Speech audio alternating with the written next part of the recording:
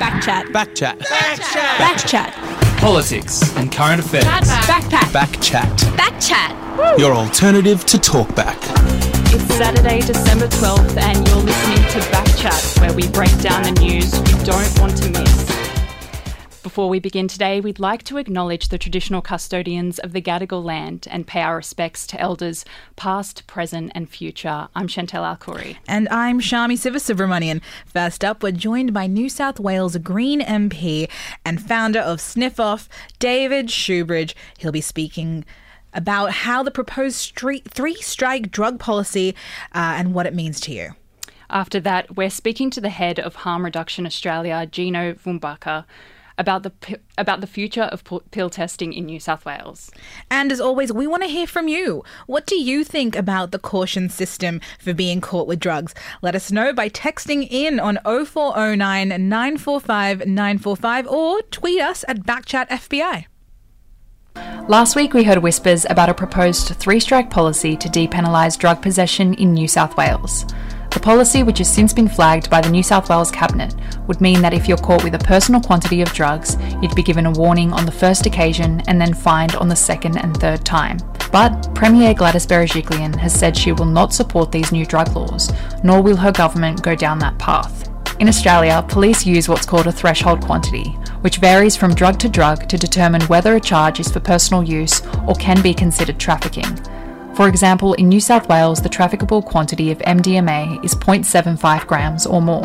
James, whose name has been changed for privacy reasons, knows this reality all too well. So I was going to a gig in Sydney, and when I rocked up at the train station, there was police. Coppers asked if I had any drugs on me, which I straight away told them I did. I got charged with drug supply there and then. When the cops weigh it, they weigh it in whatever it's in. So if it's in like a massive sandwich bag, they don't take them out of the sandwich bag. So the bigger the satty, the more weight's in it, including the plastic capsule shell.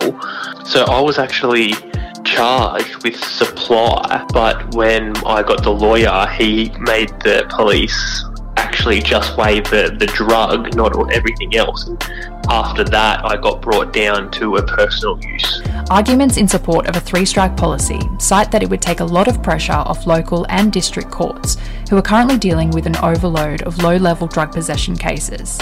In fact, from 2010 to 2019, we've seen a 73% increase in the number of people appearing in courts on drug possession charges. Had to go to court, which took months and months and months of being adjourned and whatnot. It took about maybe close to a year. Some fear that easing drug laws could just be a step towards decriminalisation and will send the message of the acceptance of drug use. This has, of course, reignited the controversial debate surrounding drug use and possession. From 2001 to 2019, there's actually been a 37% reduction in the amount of young people aged 18 to 24 using any illicit drug. And earlier this year, a Special Commission of Inquiry report condemned our current drug laws, calling them tired and ineffective. It also called for pill testing, the end to sniffer dogs at festivals, and an expansion of medically supervised injection rooms in New South Wales. It did happen to me. It did bring me back down a lot. So even with a warning, I feel like it would have pulled me up. So it scared me heaps. Well, I was lucky because I had the money, but if other people don't have the money to get a lawyer and fight for you, you could just potentially ruin your whole entire life for a small amount of drugs. To speak with us more about the new drug penalties currently being considered by the state government is New South Wales Greens member David Shoebridge. David, thanks for joining us. Yeah, no worries. Good to talk about this. So has an approach like this been tried in Australia before? Yeah, well, I mean, the fact is New South Wales is really at the back of the pack. We've seen laws very similar to this being applied in the ACT now for a couple of years. They've undoubtedly had a positive impact, especially among young people. There's been no identifiable change in the level of drug use in the ACT. We've seen not dissimilar things in Victoria and South Australia. And if you look around the rest of the world, you know, this is really playing in the shallows. We've had substantially more progressive reforms in other parts of the world. But Yeah, we've seen it play out in other parts of the country, and it's had positive impacts. And could you outline the difference between depenalisation and decriminalisation? Well, decriminalisation would effectively say you can never be dragged into the criminal justice system simply because you've got a personal use amount of drugs upon you. Decriminalisation treats it as effectively like a minor traffic infringement, which doesn't go on your criminal record, doesn't impact your ability to obtain employment, doesn't impact your ability to travel.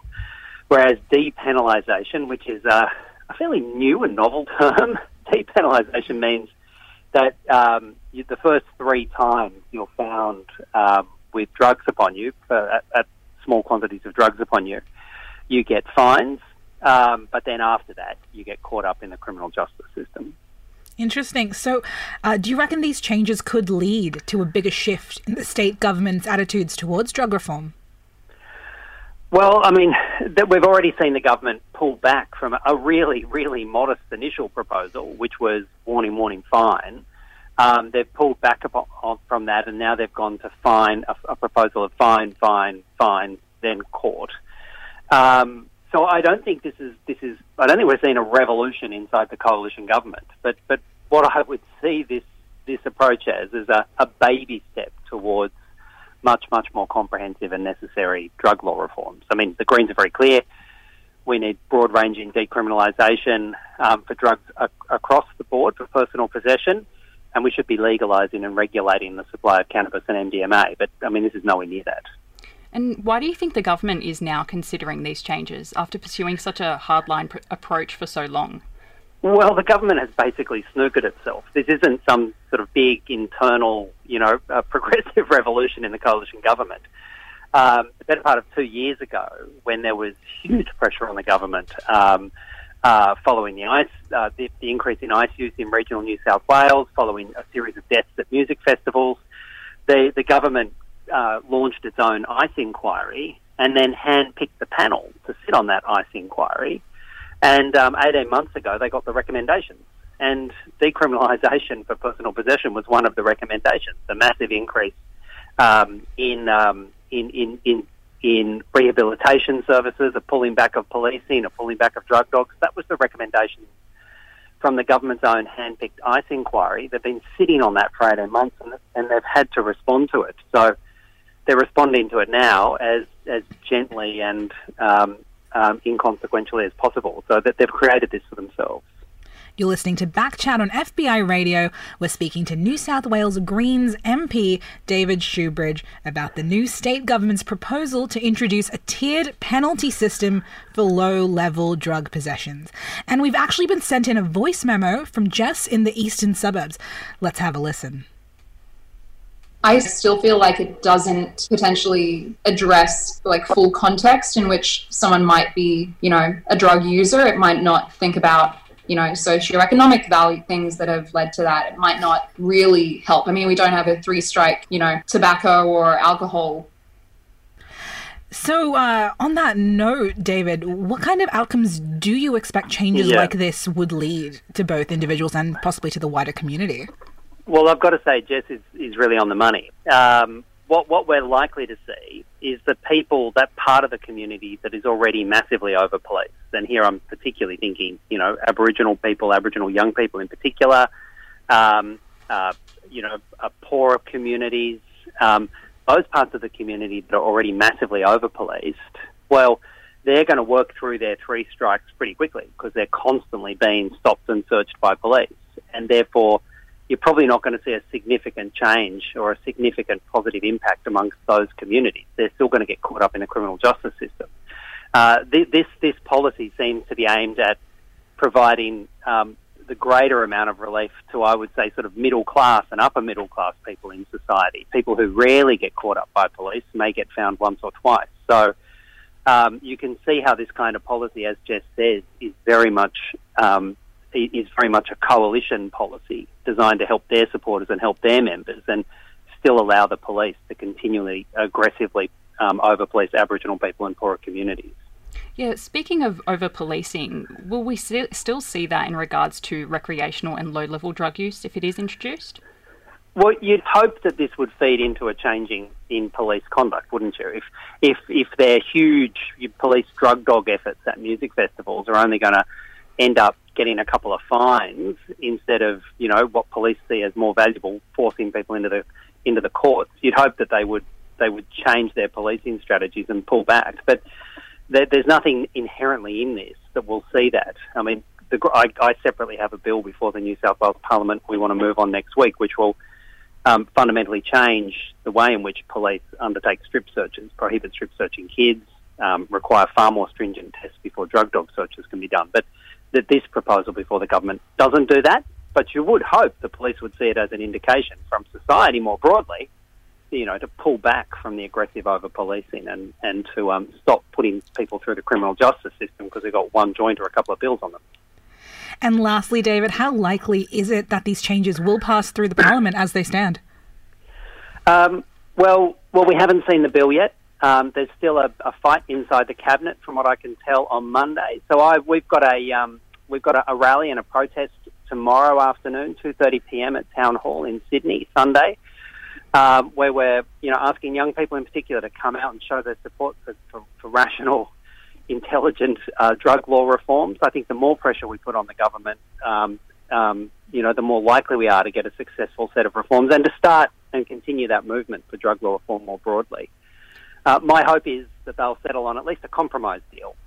And then even though it's well short of perfect, the numbers will be there to put it through Parliament early next year. David, thank you so much for your time. My pleasure. Good speaking. That was State Greens MP and Sniff-Off founder David Shoebridge. We chatted about the New South Wales government's proposed changes around drug possession. Stay tuned, because after the break, we're speaking to the head of Harm Reduction Australia, Gino Vambucca, about where we are with pill testing. But first, a song.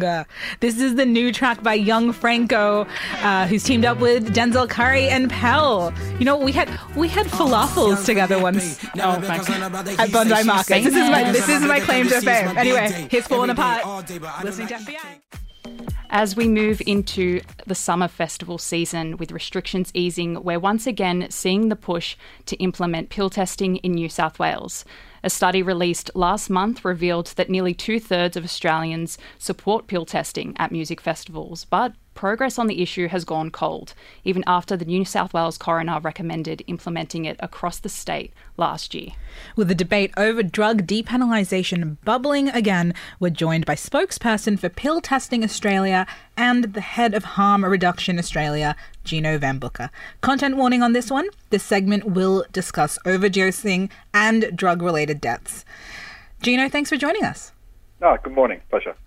So earlier we discussed about the depenalisation of drug offences in New South Wales. Will pill testing come up in these reforms?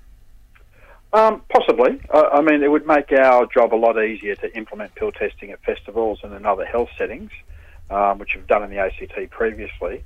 One of the impediments to people using the service is obviously they're carrying an illegal substance. So in the ACT, when we ran the 2 trials at the Growing the Move Festival, we had arrangements with the ACT Police and the government about allowing us to operate and not targeting people using our service, which they do for other services like needle and syringe programs, methadone programs, and in Sydney and in Melbourne, the injecting rooms.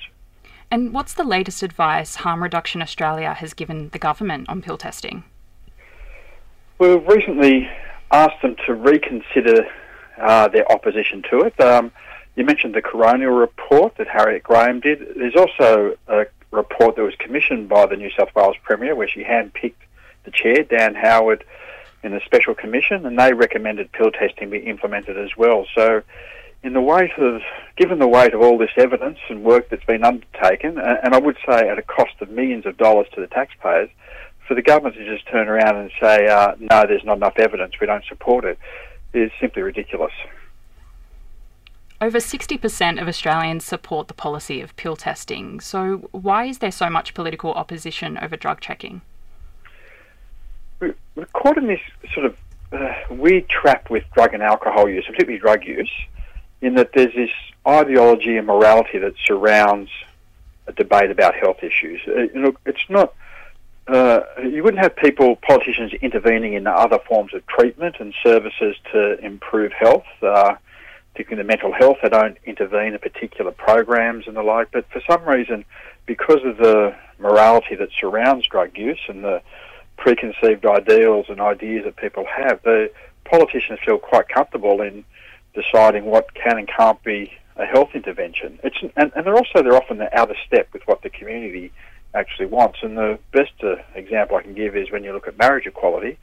I mean, obviously there was widespread support in the community, but yet most of our parliaments, the members of parliament, were opposed to it, and it took a long time for them to come on board with where the community standard and belief was. And and I think that's being replicated at the moment with pill testing.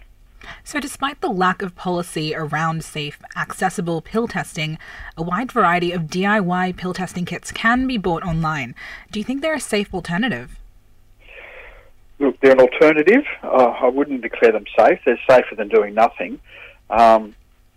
Basically, we have to accept that they're available and that people will use them because they don't have access to any other service. So under that, because of what the current regime and system is, then that's a better option than doing nothing, as I say. But it's quite an anomaly that you have the governments opposing pill testing in our service, where we use state-of-the-art equipment, provide health intervention and advice to people directly, and they're opposed to that, won't provide us any funding or support or even allow us to operate. We do it free of charge. We've offered our service free of charge to the government and the patrons, from donations and philanthropic support. Governments oppose that, yet with the take-home testing, they're subject to GST and taxation and revenue for governments, yet they're quite happy to take a share and a cut of that, even though it's a lesser standard to what we're offering. This is Backchat on FBI Radio. We're talking to Gino Vambucca from Pill Testing Australia about the practice of drug checking and whether it has a future in New South Wales. So, Gino, if music festivals do start up again without pill testing in place, are we just going to see more overdoses and deaths this summer? Well, we hope not, but unfortunately, there's no way of predicting what will happen at festivals, and certainly I think we're many months off seeing large festivals operating again, hopefully sooner rather than later. But the reality is that if you look at any risk management profile of festivals without pill testing, certainly there's a higher risk of drug-related incidents and overdoses and fatalities. That's just the reality, that if we're not there, or a service that can operate pill testing and interact with punters there who have already committed to using a drug because they've entered the festival carrying drugs and about to use it, our service in a way says, just pause, come and talk to us first so you know what you're actually going to do and what the risks and potential harms are and what to do if there's a problem.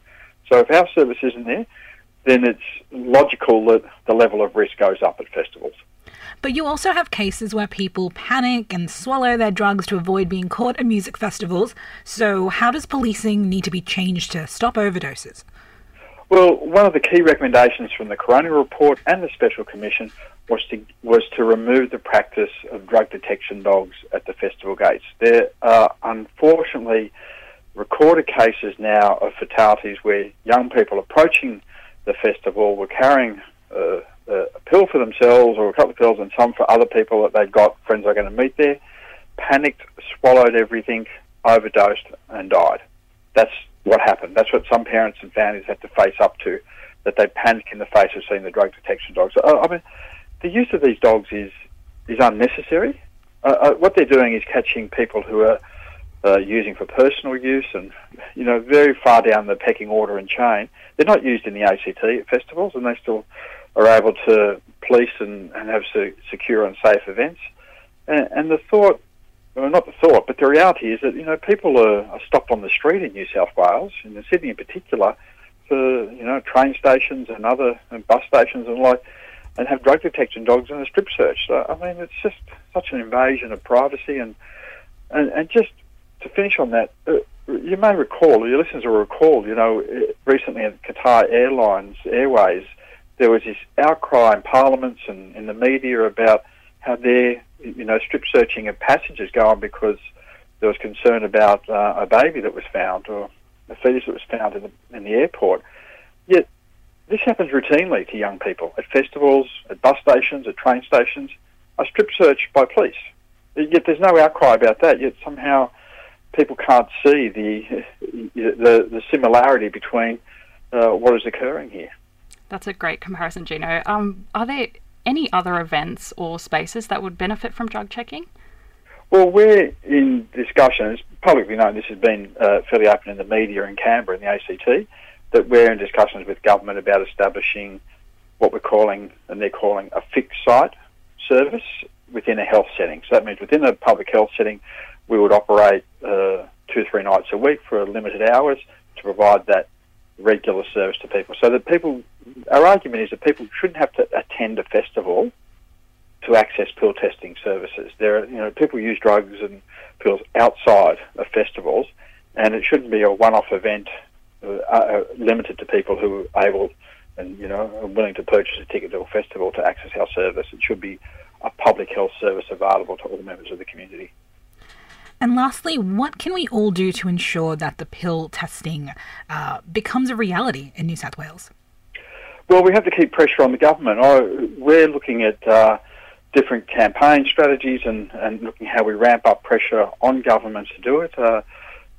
We're fortunate enough to have the support of the ACT government in particular, which helps us, and we'll just keep demonstrating the evidence. What I would encourage listeners to do is to contact their local MP or visit our Pill Testing Australia website to find out about what we do. Help us out, volunteer, contribute, donate, whatever you want to do, or can afford. That's all helpful. And we just have to keep pressuring the government to start to make decisions that are in line with community expectations and needs. And as I said, going back earlier to the marriage equality debate, we just have to keep pushing our politicians to actually listen to us. Let's hoping they really do listen to us sooner than later. Thanks so much for being on the show, Gino. Pleasure. Thanks very much.